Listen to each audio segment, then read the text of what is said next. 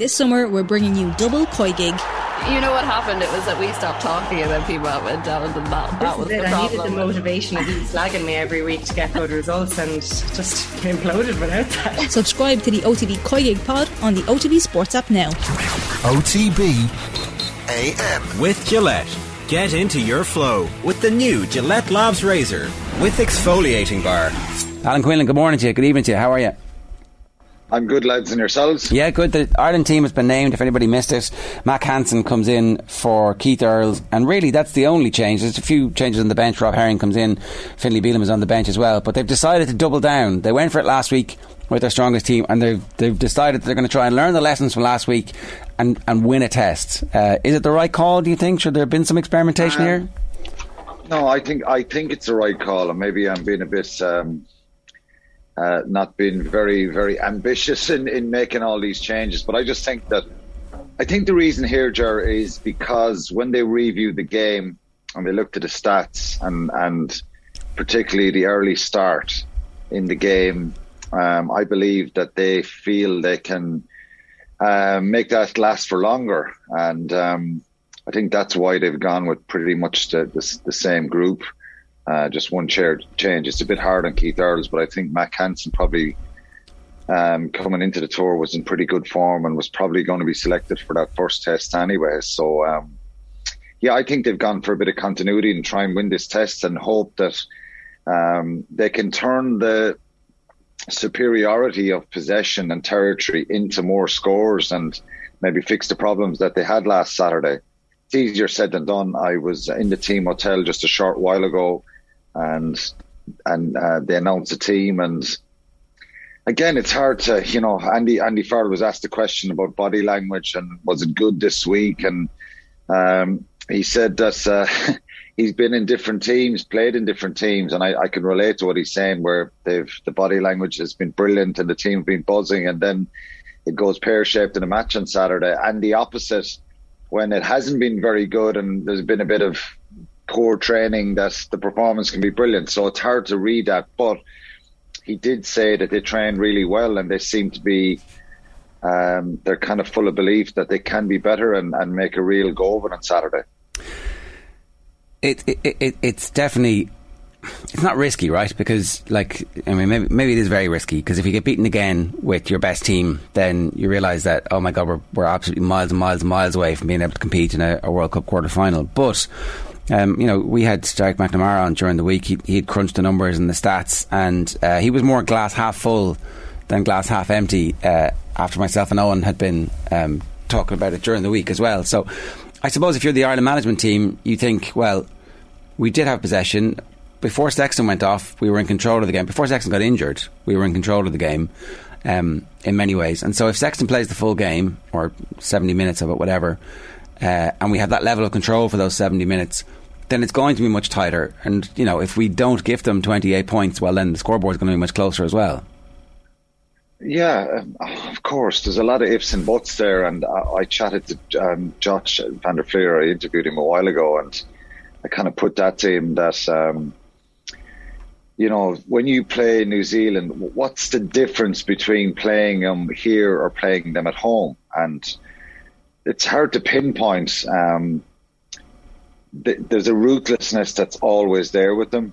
And I think, and I've kind of referenced this already chatting to you last week, that, if you go back to the games that Ireland beat them, they seem to be very ambitious, very accurate for long, long periods of the game. Of course, you're always going to make some mistakes. But that 10-minute period, and of all the teams in World Rugby, they're probably the team that punish you the most if you make mistakes and if they get their tails up. And they're in a bit of a rebuilding process themselves. That's 7 changes from the team that played last November. A lot of familiar faces, but they're very, very ruthless in what they do. And I think if you make wholesale changes, then you risk... it's risk-reward. If it works... It's loads of energy, loads of enthusiasm, new guys in, and, they bring that energy. I think the continuity piece is, particularly when you're looking at reviewing the game and you look at little moments and things that you could have done differently. And I highlighted them on Monday, the quick penalty from Gibson Park, maybe breaking out from the maul, a couple of kicks that probably should have went into touch. And they lost control at that period. And as I said, of all the teams, historically, they will punish you severely if you make mistakes. So it's a kind of a catch-22, because you do want to develop a bit of depth, and you do want to go to the World Cup in France next year, ideally, and be able to win the big matches and have brought through more guys that can step up to the plate. But yeah, it makes for a really interesting one. They've kind of gone with the same selection as well, and the challenge here and the question here, Ger, is will they get better as well? I think Ireland will be better, and I still think they will learn from some of their mistakes, but the chances are New Zealand are going to be better as well.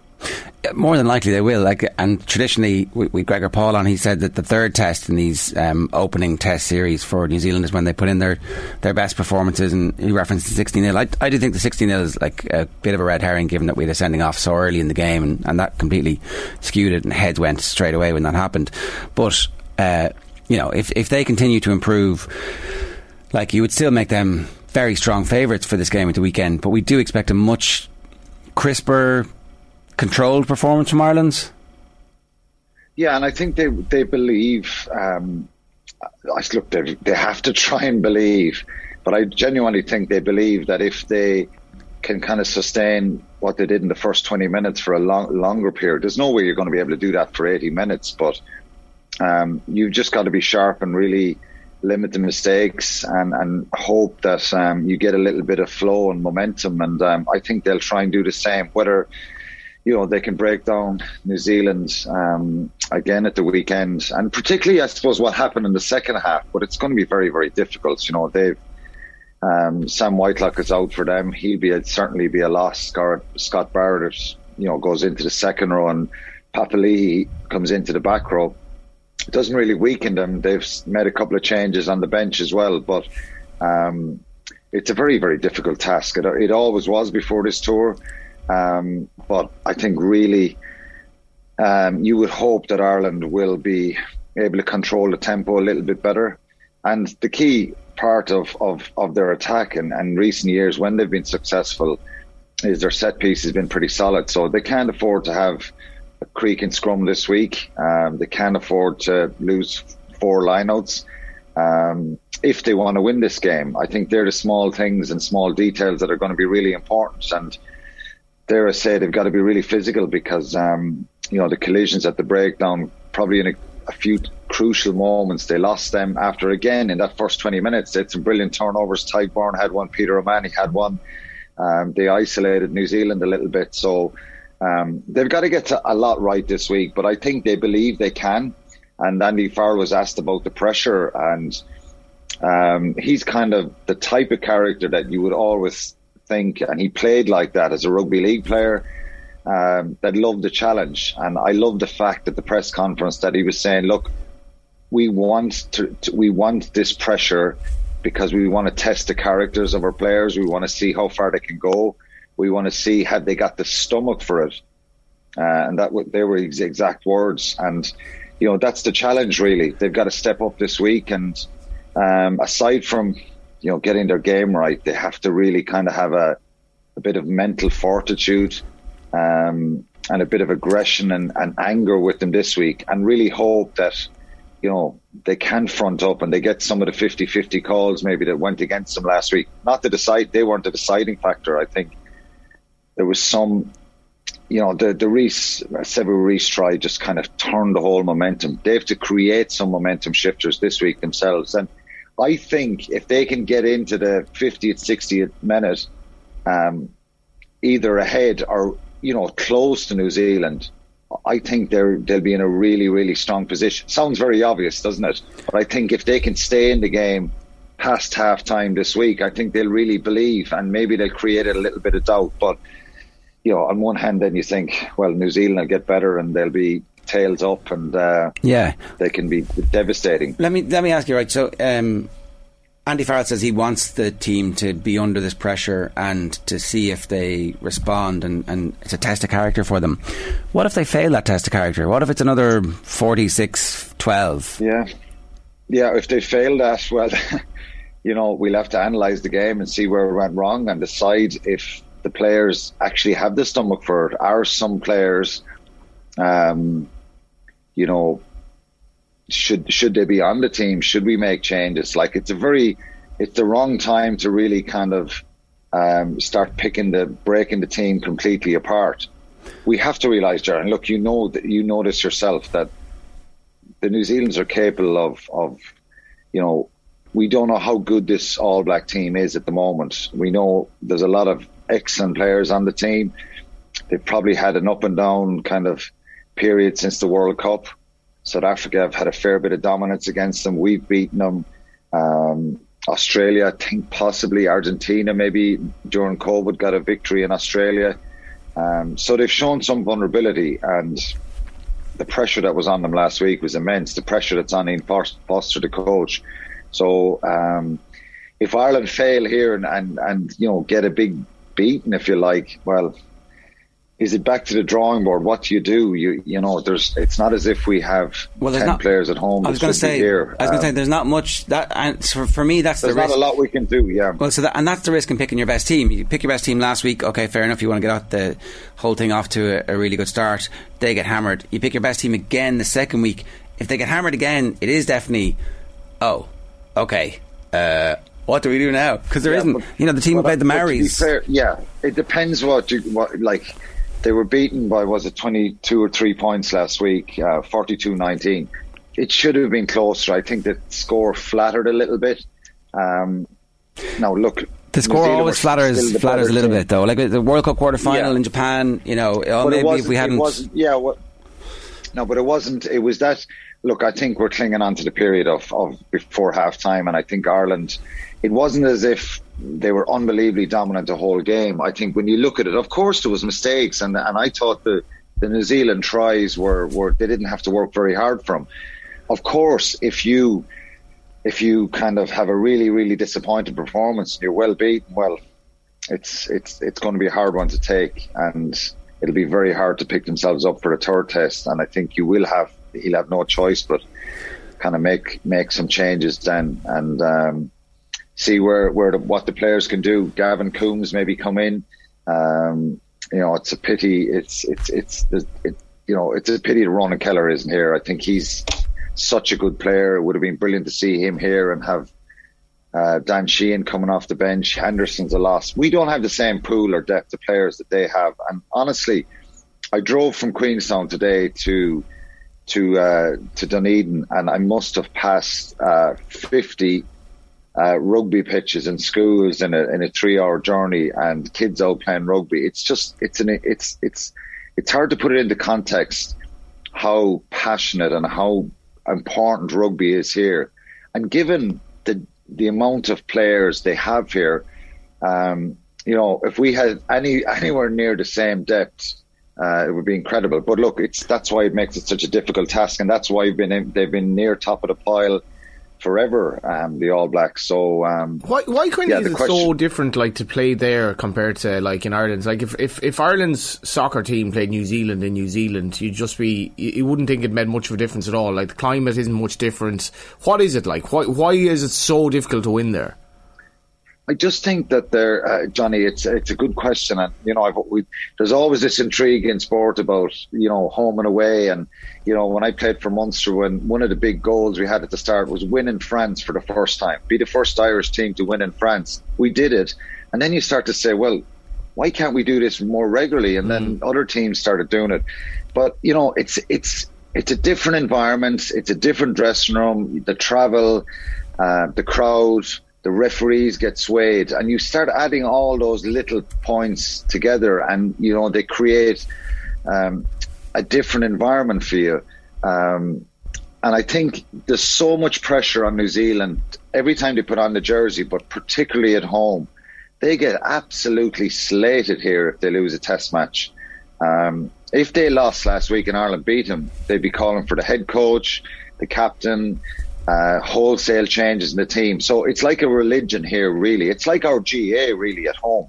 It's just everywhere you go, you see people with rugby balls, and you drive through the small towns, and it's just so passionate. So I think they feel more responsibility at home here. Like, they seldom lose away from home either, but they very, very rarely lose at home, and it's just like a religion here to them. You said about the officiating, is that, like, I think Tyke Byrne was quoted after the game and saying he can't figure out some of the decisions like from the first test. Is that an issue at all for Ireland, or? A little bit. I think there was issues at the breakdown that weren't picked up.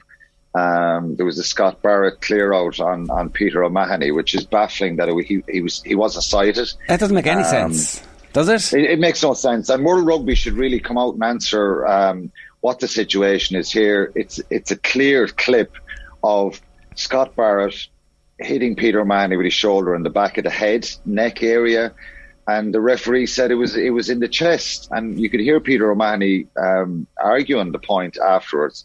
He's not cited for it. It's not highlighted anywhere. There's no real replays here because New Zealand, the coverage, the control by the director at the match, and all those pictures are controlled by Sky Sports in New Zealand. And I'm not criticising them, but I'm just saying it's kind of swept under the carpet, and it's just let's move on and there's no issue here. If that was in the Northern Hemisphere, Ger, it's a red card and it's a suspension. And how it's not even mentioned or clarified afterwards or during the week. Like it was a clear shoulder into the back of Peter O'Mahony's head and neck. Yeah. And like, look, thankfully he wasn't injured. It wasn't that forceful. But if that was in the Northern Hemisphere, it's a red card. So look, I'm talking about some of the refereeing decisions. They weren't a deciding factor here because I think New Zealand were just ruthless at a few really, really crucial moments, and they can do that to anyone. But I just thought, and the penalty count, Ireland, New Zealand were 14 penalties, Ireland were 10. So, but a lot of those penalties were late on. Yeah, and the yellow card was pointless because it was at the end. Whereas actually, if there'd been an early yellow card for either team, then we might have had a sense of, okay, the rules are being... It's funny because it was obviously a Northern Hemisphere referee. Like, I don't know, is there an overcorrection? Yeah, when you go down, and I just think there was no... from the two assistant referees, very little intervention, bar calling a few offsides. The TMO was silent the whole game. I just can't understand why he doesn't go back and say to Carl Dixon, look, we got to check this, it's shoulder to head. Yeah. Let's at least review it. Stick it on the big screen so that everybody can see it, you know?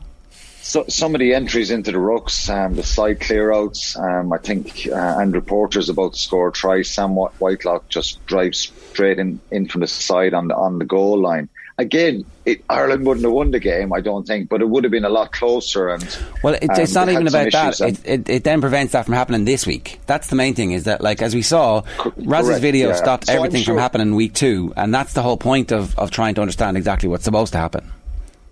Yeah, and look, we saw from Rassie Erasmus last year at the Lions, every coach could, and I'm sure Ian Foster could go out and pick some clips and say that the Irish team were infringing. Yeah. But if Andy Farrell is picking his clips this week, some of them were very, very obvious that he would want. He said he wanted clarity on some of the clean-outs, some issues. So Jakob Piper's reference this week, will they be watching for the kind of side entries in rucks, the clear-outs beyond the ruck? Players were attacked. So, that makes it more difficult because players are off their feet, and then a little gap can open up. Scott Barrett was holding Josh van der Fleer for Aaron Smith's break through the middle of the ruck. Things I would do myself, absolutely, no problem at saying that. But you need a little bit of help sometimes, and sometimes in these situations, you don't get them when you're away from home. But we've got to take our hat off and say, look, New Zealand were brilliant at that period of time, and the tries they scored and the effectiveness and ruthlessness was there, and they punished Ireland. And if Ireland make the same sort of mistakes again this week, very, very quickly, the game it can be gone away from you. Physically, where are they at, the Irish team, at this stage of the season? And psychologically, they go into this obviously knowing that, as Gerard says, like, a bad defeat here is a massive psychological blow. But like, physically, they collapse in the second half to an extent to last year. Do they have it in them at this stage? Actually, the end of the first half they collapsed. So well, after the second half, do you know what I mean? Yeah. So like, yeah, I thought they finished the game really strong. So John Duggan asked me this last Saturday after the game when I chatted to him about, it's a long season. Are they tired? Is that play a factor? I don't think so, because it's been a different season. There's been lots of stop-start situations with COVID. A lot of the players have been pretty fresh. I know mentally you're still going in July playing rugby, but there's been lots of breaks through the season. So I wouldn't kind of go down that road of we're very fatigued. And so I think they're in decent shape. I thought physically they were well able to match New Zealand. It was just that little bit of X factor at times, and that clinical kind of attack that really punished Ireland and punished those mistakes. I didn't really see.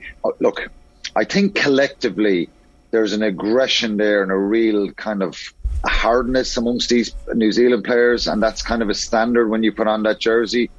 They're not massive physical specimens that they're overweighing the opposition, but I tell you, they're so aggressive, and collectively they're very, very aggressive in what they do. So I would like to see Ireland be a bit more aggressive, a little bit more narky on Saturday, and really kind of have more of a physical kind of fight and confrontational approach within the boundaries, not giving away stupid penalties and stuff, but just be a little bit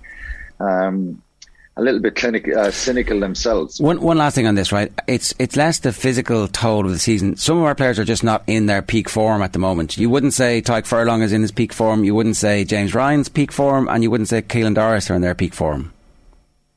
Yeah, and there's no reason to suggest that they won't find their form at the start of the season. Everybody's different, mentally, physically. I would think they're in decent shape physically, but just maybe the end of the season, James Ryan has been out for a fair bit. He's trying to fight to find his form again. Keelan Doris had an absolutely brilliant year. I suppose the end of the season was disappointing for him. Who knows what he's feeling? He could have a stormer this week. James Ryan, I think, is working incredibly hard. Tadhg Furlong is probably, you see, the challenge here is when you're you're turning that world class like Tadhg Furlong has been for a long, long time, and then scrum creaks a little bit, and you're not as prominent as maybe you have been, or not making those 10-15 yard bursts that he normally does. I think, sorry, I lost you for a sector. I think then that you're more scrutinised more. But again, who knows what they're feeling. But I think that they're still top quality players that will go to the World Cup, and hopefully they'll perform on Saturday, because if Ireland have any chance, they need a real collective effort here and a cohesive effort from everybody. All right, Alan, good stuff. Give us your prediction.